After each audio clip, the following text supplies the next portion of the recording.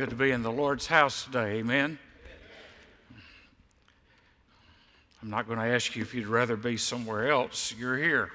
So I'm going to assume that means you'd rather be here. And for us to hear from God and what He wants to say to us as we've already sung and worshiped Him, I want us to look at the Word. And these next three messages out of the Gospel of Mark, out of the Servant King series, are very important because they all tie together. This happens in a very concise period of time. And I want us to look at Mark 11, 12 through 14 and verses 20 and 21 on the cursing of the fig tree. The cursing of the fig tree. If you'll notice in your notes, if you've opened them in the app or on the Facebook page, the Zondervan Pictorial Encyclopedia gives a good context for this message. In the East, the fig tree produces two definite crops of figs per season. Winter figs in May and June, summer figs in August and September. Sometimes the crops overlap, and it is possible to pick figs 9 or 10 months of the year. This was during the Passover, April, and the tree should have borne early, ripe figs. Now, before we read the scripture starting in verse 12, we had a fig tree when I was growing up. Wasn't much, it really was like a fig shrub. It never got above this high, but that thing was like a fig tree on steroids. And my mother loved figs. I do not like figs. My mother loved figs. And so every year I'd go out and pick figs, put them in a bucket, and she would make fig preserves. When she died, we had enough fig preserves to feed every third world country in the world.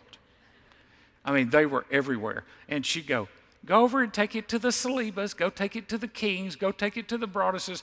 And I could see their faces like, I didn't eat the last jar she gave me. I mean, they're just looking at why we got all these figs. I just don't like figs, but if you lived in this time in the first century, figs were a staple fruit because you could literally find them almost year-round. And in a people that were impoverished and lived at a level of hunger that most of us do not understand, to see a fig tree would have been something significant that said, I've got a little something to eat today.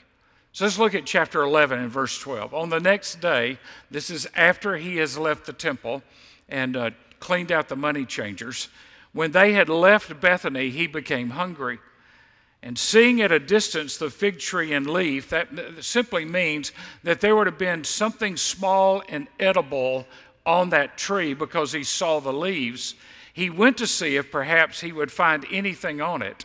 And when he came to it, he found nothing but leaves, for it was not the season for figs. He said to it, "May no one ever eat fruit from you again." And his disciples were listening. It's good for the disciples to be listening. They had just left the temple compound. They've seen Jesus drive the money changers out of the temple, actually out of the court of the Gentiles. In other words, they had set up shop in a bazaar and were selling things in the one place that a Gentile could come at that time and find out about Jehovah God. And so they had turned it into this materialistic, corrupt system of making money. Verse 20, as they were passing by in the morning, this is the next day, they saw the fig tree withered from the roots up. And being reminded, remember they were listening, Peter said to him, "Rabbi, look, the fig tree which you cursed has withered." And Jesus answered, saying to them, "Have faith in God." Interesting response to Peter's response to what Jesus did. That word withered means that there's no flow, no sap, that the fig tree overnight had died. It was useless. And it was like the religion of Israel at the time. They had form, they had ritual, but they had no power. Their religion had become powerless because it was no longer connected with Jehovah God. You see, the temple and the fig tree had something in common. They were good for nothing. They were good for nothing. The temple had long since moved away from worshiping Jehovah. Oh yes, there were sacrifices, there were rituals, but they had long since moved away from the true worship of Jehovah, because if they had been worshiping Jehovah when his son showed up, they would have recognized him. But they didn't. Now this is one of the most difficult and complex passages in all of Scripture, because it's hard, because Jesus does something here that he doesn't do anywhere else. Most of the time when you read Scripture, when Jesus is talking to the people, he's comforting them. But when he deals with the Pharisees and the hierarchy, he disturbs them. I believe you see in the fig tree, in the mountain that is moved by faith, and in the next statement about forgiveness, you see a flow in this story, in this chapter, that is unique, and we can't miss it. We can't miss what God's trying to say to us. By the way, this is the last of 18 miracles in the book of Mark. There have been 18 miracles as we've walked through the book of Mark, but now this is the last miracle, and here's the miracle explained. Jesus drives home what hypocrisy does to his heart.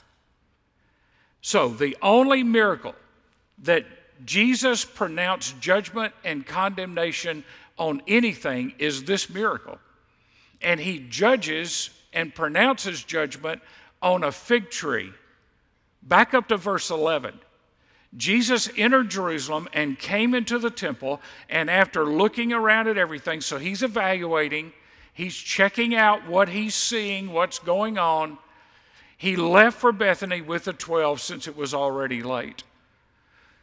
So here's the Son of God. Here's the King of Kings and the Lord of Lords. Here's the one who spoke things into existence. He was the one that was there at creation. He has now manifested himself as all man and all God, and he comes to the Temple Mount, the place where his Father is to be worshiped, and he does an inspection tour. He's looking around, and he's kind of, you know, there are people everywhere. The Passover is coming.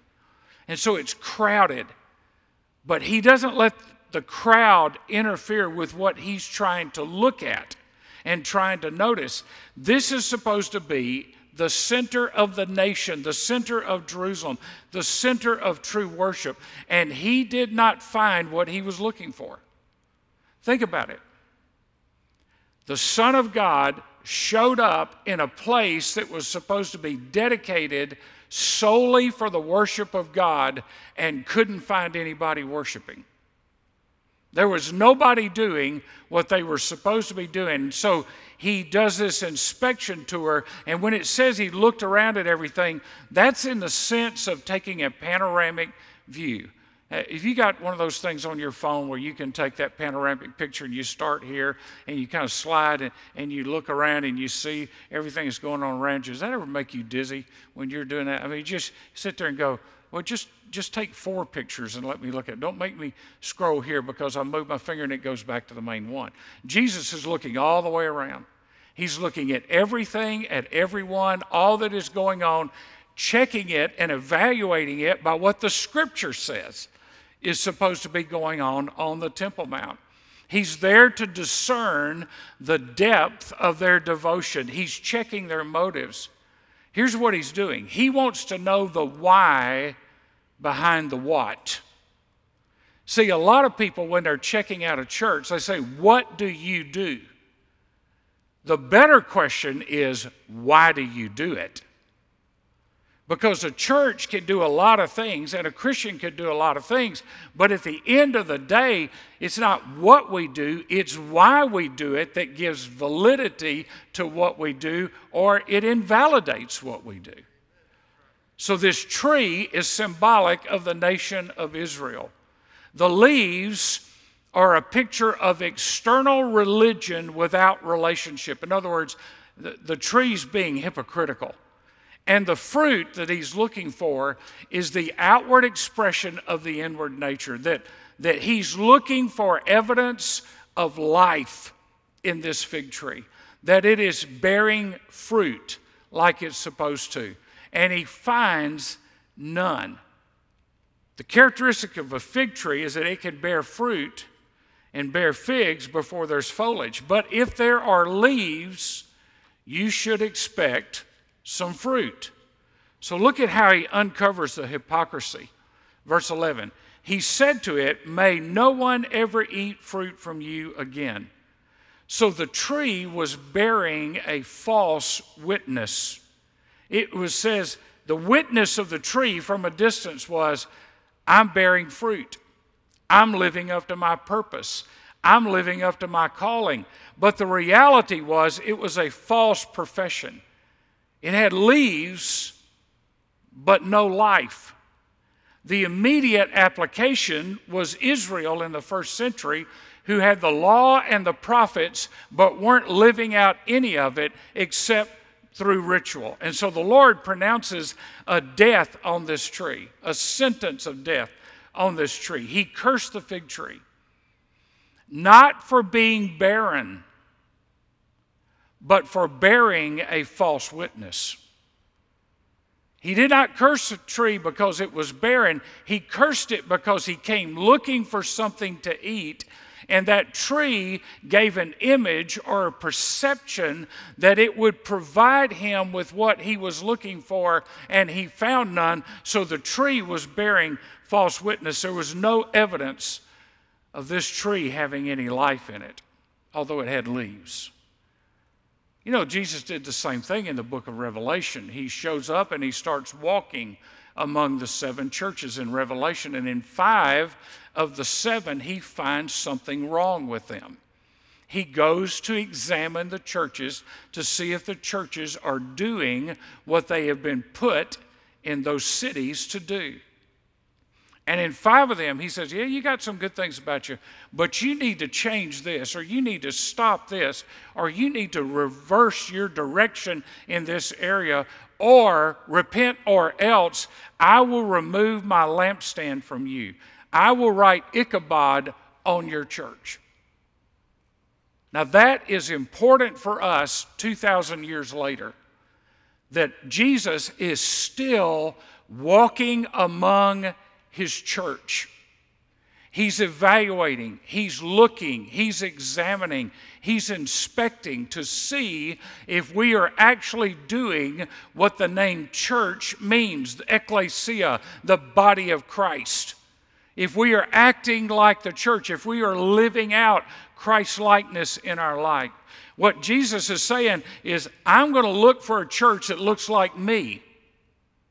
And we got way too many churches that are trying to look Baptist or charismatic or Pentecostal or Methodist or Presbyterian or Catholic, and a lot of them don't look like him. And if somebody picked up a Bible in a motel room and read the Gospels and showed up in many churches today, they would look at that Bible and look at the church and say, what in the world do these two things have to do with each other? Because there's nothing going on here that looks like him. That life is evident. That life is being revealed. You want to know how seriously God takes hypocrisy? Here's your sign. He curses it. Jesus cursed the hypocrisy of this tree. All the history of Israel was in preparation for Messiah, and when he showed up, they had all the bells and whistles, they had all the ceremonies, but when the Messiah was there, they missed him. And the reason this is important is the message of the New Testament is God comes looking for fruit in our lives. That the believer is known by the fruit of his life. Matthew 7:16, you will know them by their fruit. Luke 3:8, bear fruit in keeping with repentance. Luke 13 gives us a parable of the fruitless fig tree that the owner said, cut it down. It's taking up ground. Galatians talks about the fruit of the Spirit. So here they are. Jesus has come looking for fruit. He comes by the next morning, and Peter, sharp as a tack. Look, Jesus, what you said should happen actually happened. Isn't that amazing? That what Jesus said would happen would happen. And so Jesus cursed the fig tree, and he said, Rabbi, look, the fig tree which you curse has withered. Jesus didn't even answer Peter. It's like, Peter, when I say something, don't be surprised that it comes to pass. When I make a pronouncement, it's going to come true because it's going to come from the lips of God into your ears. And so when I say something is going to happen, it's going to happen. So here's the thing. We have gotten to live in such a way in our lives that now we really don't believe he's coming back. But I want to tell you, if he can kill a fig tree overnight, he can come back today. There's nothing he can't do. There's no promise he will not fulfill. He is faithful to his word. So let's look at some things that are going on here. First of all, there was profession without possession. There was profession without possession. All the signs indicated it was going to bear fruit, that it was healthy, but it was not. Now, think of the context. He's just left the Temple Mount. He's done this inspection tour of the Temple Mount and of the worship and the religion that's going on. And Caiaphas, the high priest, and all the Pharisees and the Sadducees and the Sanhedrin, they had all their ducks in a row. I mean, they were ready for the hundreds of thousands of people to come in for the Passover. They had their offerings right. They had their feast right. They knew what was an unblemished animal. They knew how to prepare people to get ready to come into the Temple Mount. I mean, they had this system organized. But think about it.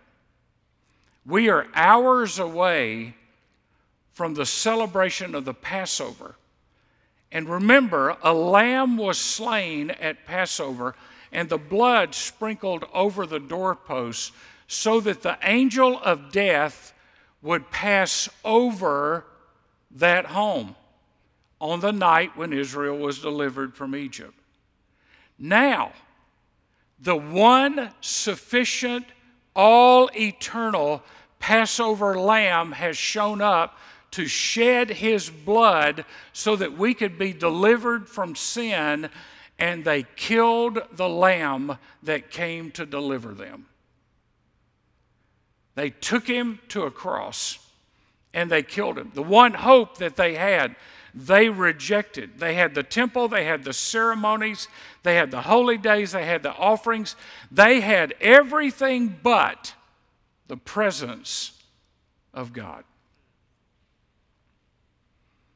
Terry and I had a late breakfast yesterday with Dan Robinson and his wife Kay. Kay was the widow of Ron Dunn, and we spent about 2 hours with them and just talking and praying.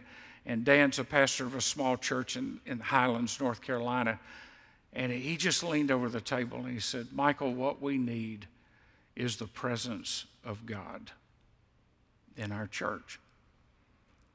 And you know, without the presence of God, we shouldn't come here, and we shouldn't even watch a streaming service. If there's no presence of God, why would we waste our time? I mean, if we're just here to check the box and to go through the motions, we are on the same level with this fig tree and with the nation of Israel, which God cursed in this moment. So there's the sin of profession without possession. Oh, we know the one true God, and when he stood right in front of him, they didn't know him. So you can say you know God and know in your heart you don't really know him. In fact, resent if he asks you to do anything. Secondly, the sin of the tree became its punishment. The sin of the tree became its punishment. The failure to fulfill its purpose, God said, if you're not going to fulfill your purpose, I'll make it where you can't. The punishment for emptiness is emptiness. First it was nothing but leaves, and now it's nothing but dead limbs. Why?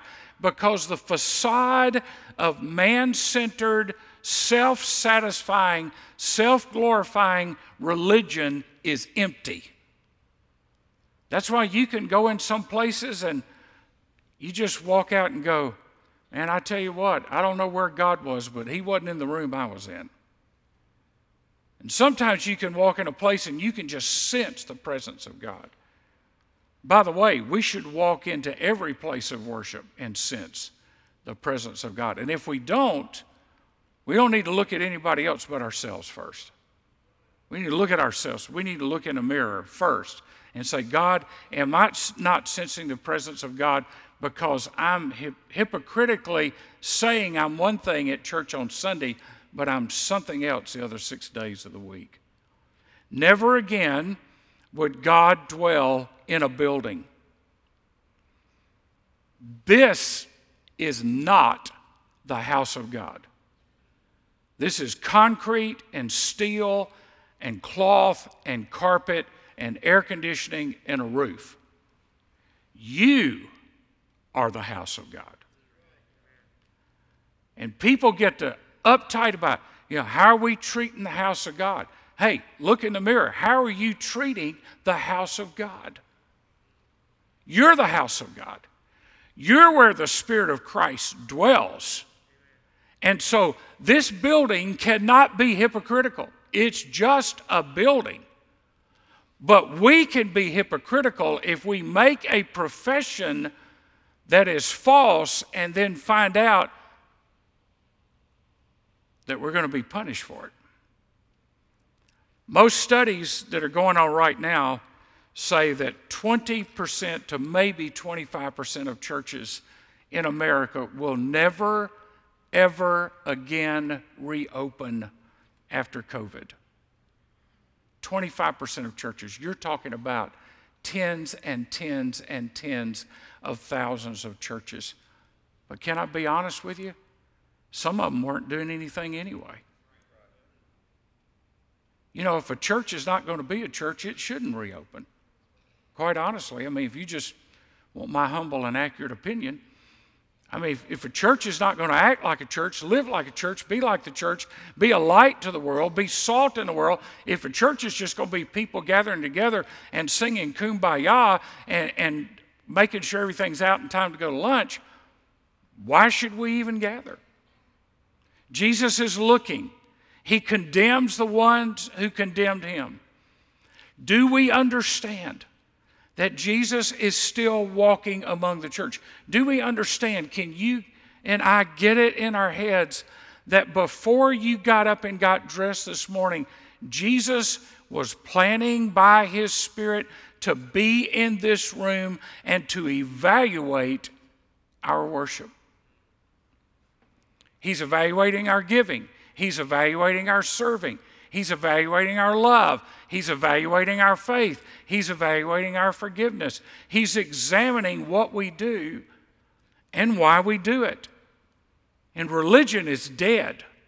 Religion is powerless. It paints the wrong picture of the one true God. Tozer said, religion has accepted the monstrous heresy that noise, size, activity, and bluster make a man dear to God.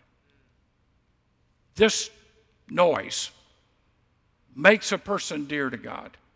Leonard Ravenhill, who was a 20th century prophet, and you need to listen to this quote very carefully. Those who go to church once a week and pay your tithes and sing in the choir, that kind of Christianity is a farce if that is the limit of our Christian service and the extent of our passion. What Ravenhill said was, if it's not working outside this wall, it's a farce that we're just putting on a front.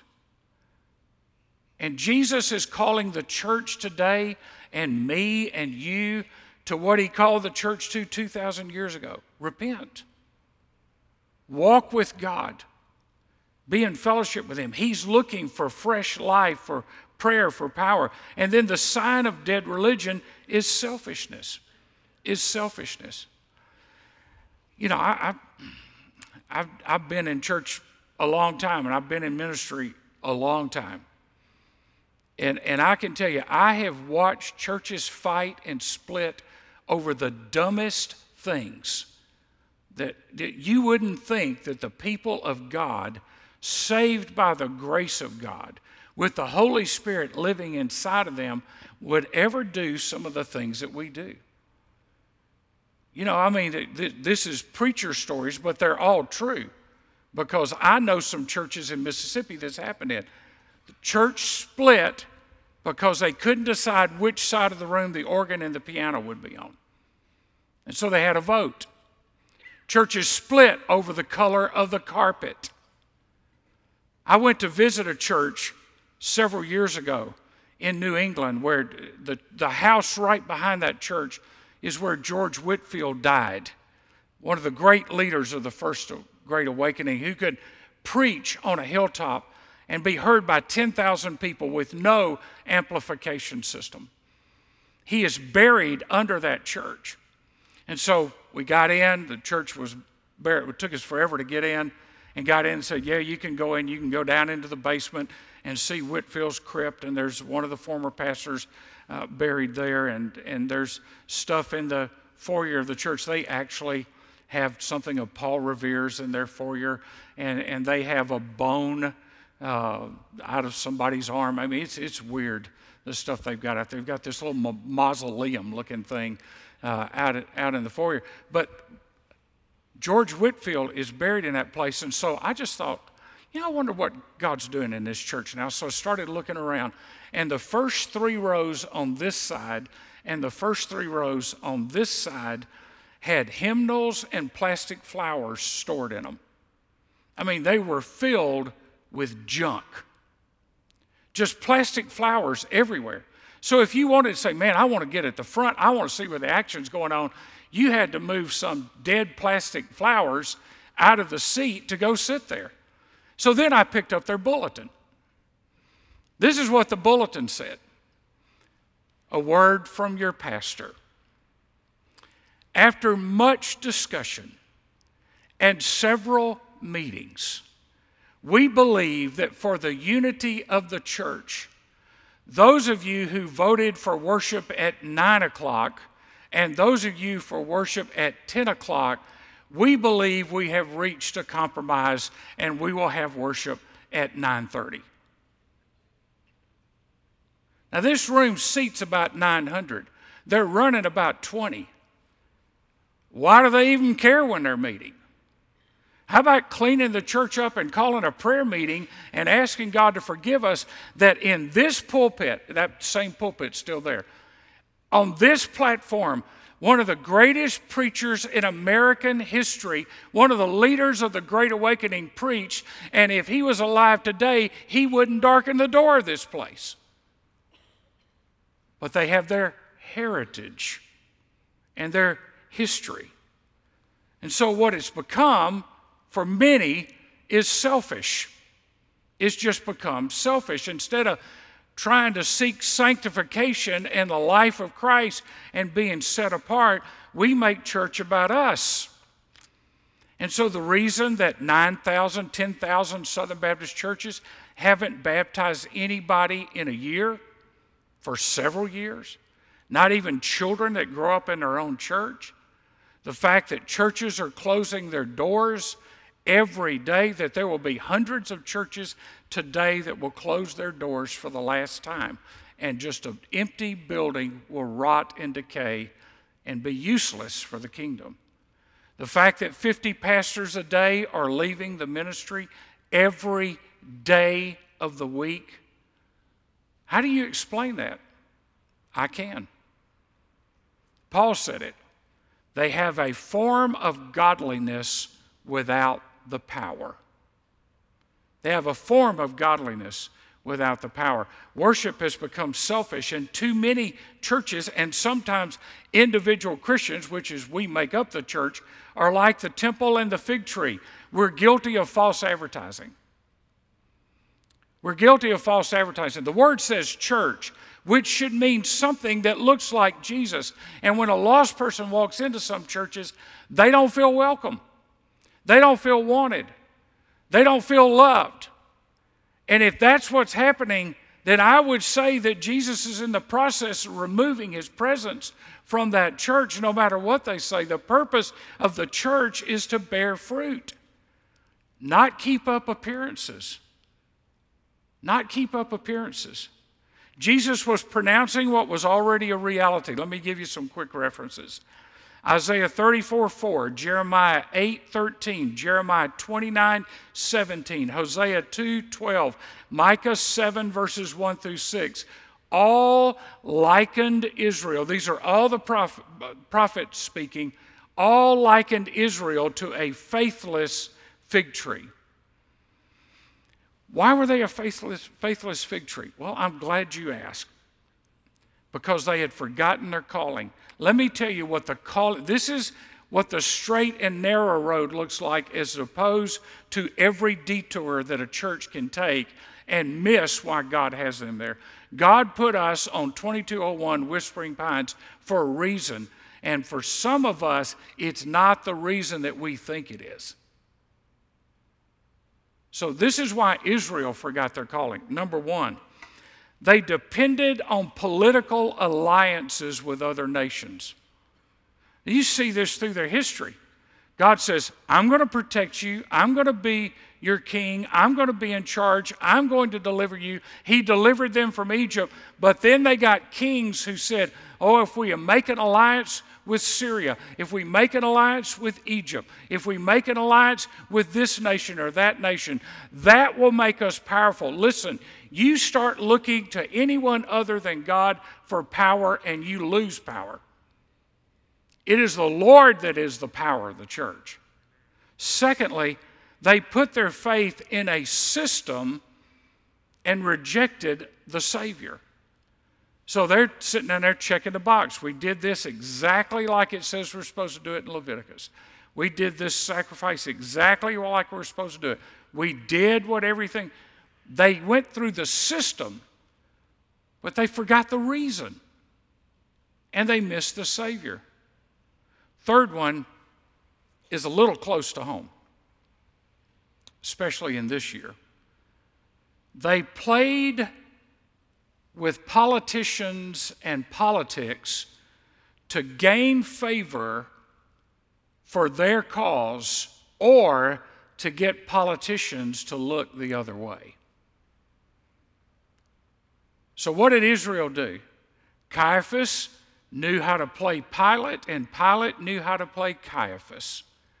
And if you can't figure out a 2020 application to that, I'm really sorry.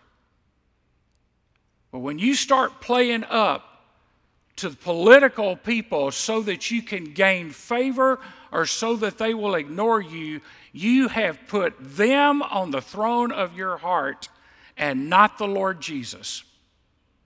Because God did not come to die for politics. He came to die for prostitutes and sinners. And if we miss that, we miss everything. Everything. Fourthly, they rejected the prophets who called them to repentance. Ultimately, the temple and the system had nothing to do with God.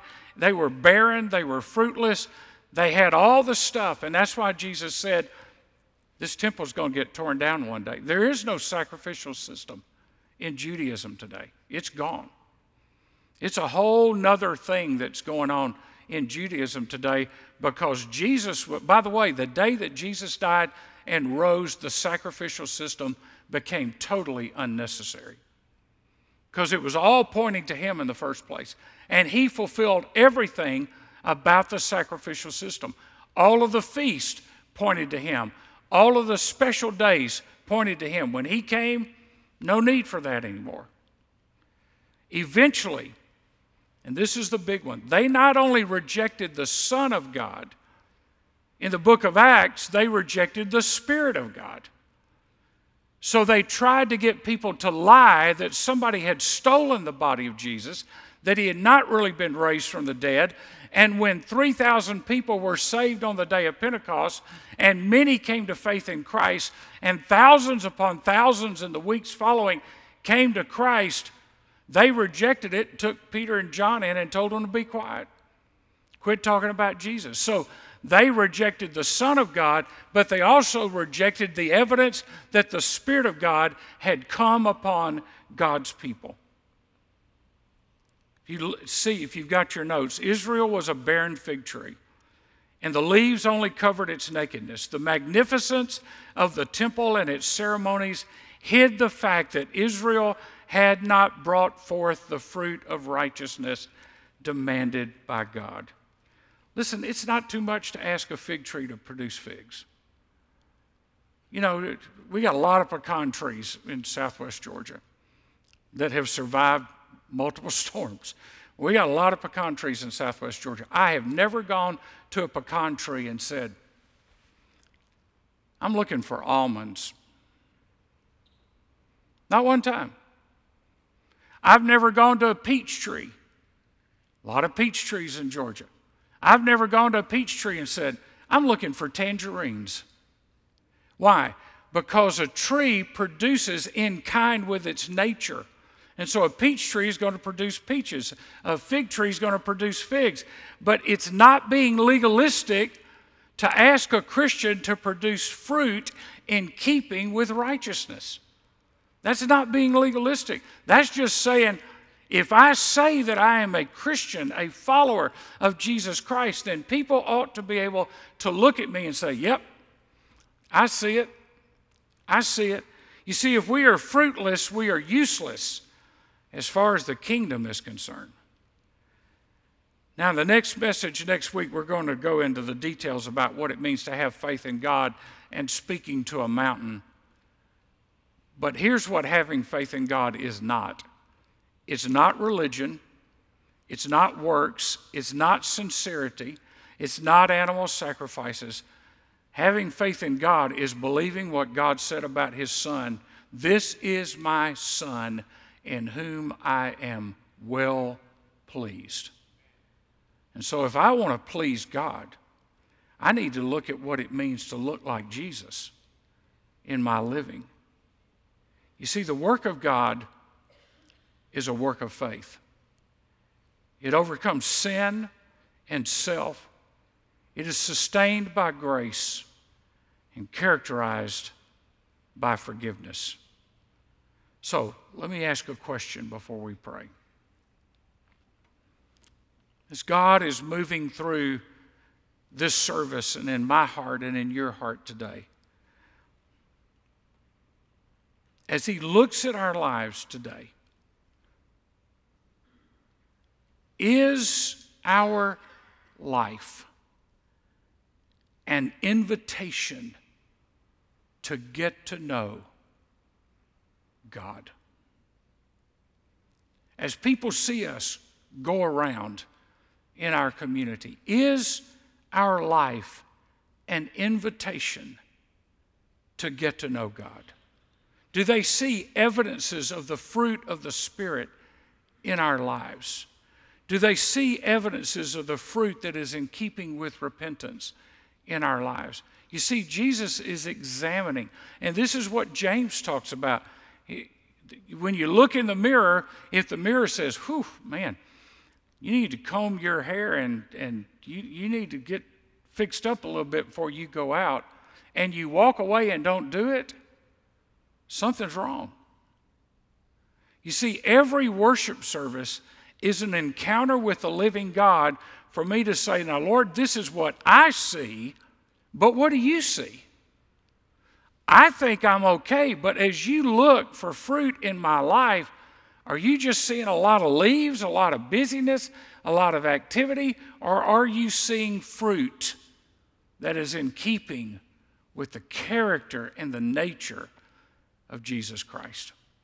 Let's pray together. If you're here today, you may have religion. You may have been baptized. You may have joined a church. But as you look in your heart, are you giving evidence of the fruit of the Spirit in your life? Or is it one witness at church and a different witness away from church? Today you can be saved. You can have a genuine relationship with Jesus Christ. In the moment when you leave, I want to invite you to go to the Next Steps desk, which is right outside these doors, and find one of our staff or one of our volunteers and say, I need to talk to somebody about a personal relationship with Jesus. I need to know that I'm not just religious, but that I love the Lord. The Jews were religious. I mean, they were incredibly religious. They just had forgotten to love God with all their heart, soul, mind, and strength, and love their neighbors themselves. They kept the rules, but they didn't have a righteous relationship. You could be saved today. If you need to talk to someone, if you need somebody to pray with you, we'd be glad to do that for you today. But as we walk in and out of this building week after week in this new paradigm that we're in, let's make sure that what we're showing to this community and what we're showing to our lost friends and relatives and neighbors is the life of Christ. It's real easy right now to get diverted and detoured into other things. But if you die today, none of those other things will matter. The only thing that lasts past this life is the Word of God and the souls of men and women. That's all. That's all that's going to be in heaven, is the Word of God and the souls of men and women. So that's what we need to give ourselves to. And say, Lord, when you come examining my life, I don't want to be barren. I don't want to be hypocritical. I want to be in tune with you. Father, take your word and may the seed bear fruit. In Jesus' name, amen.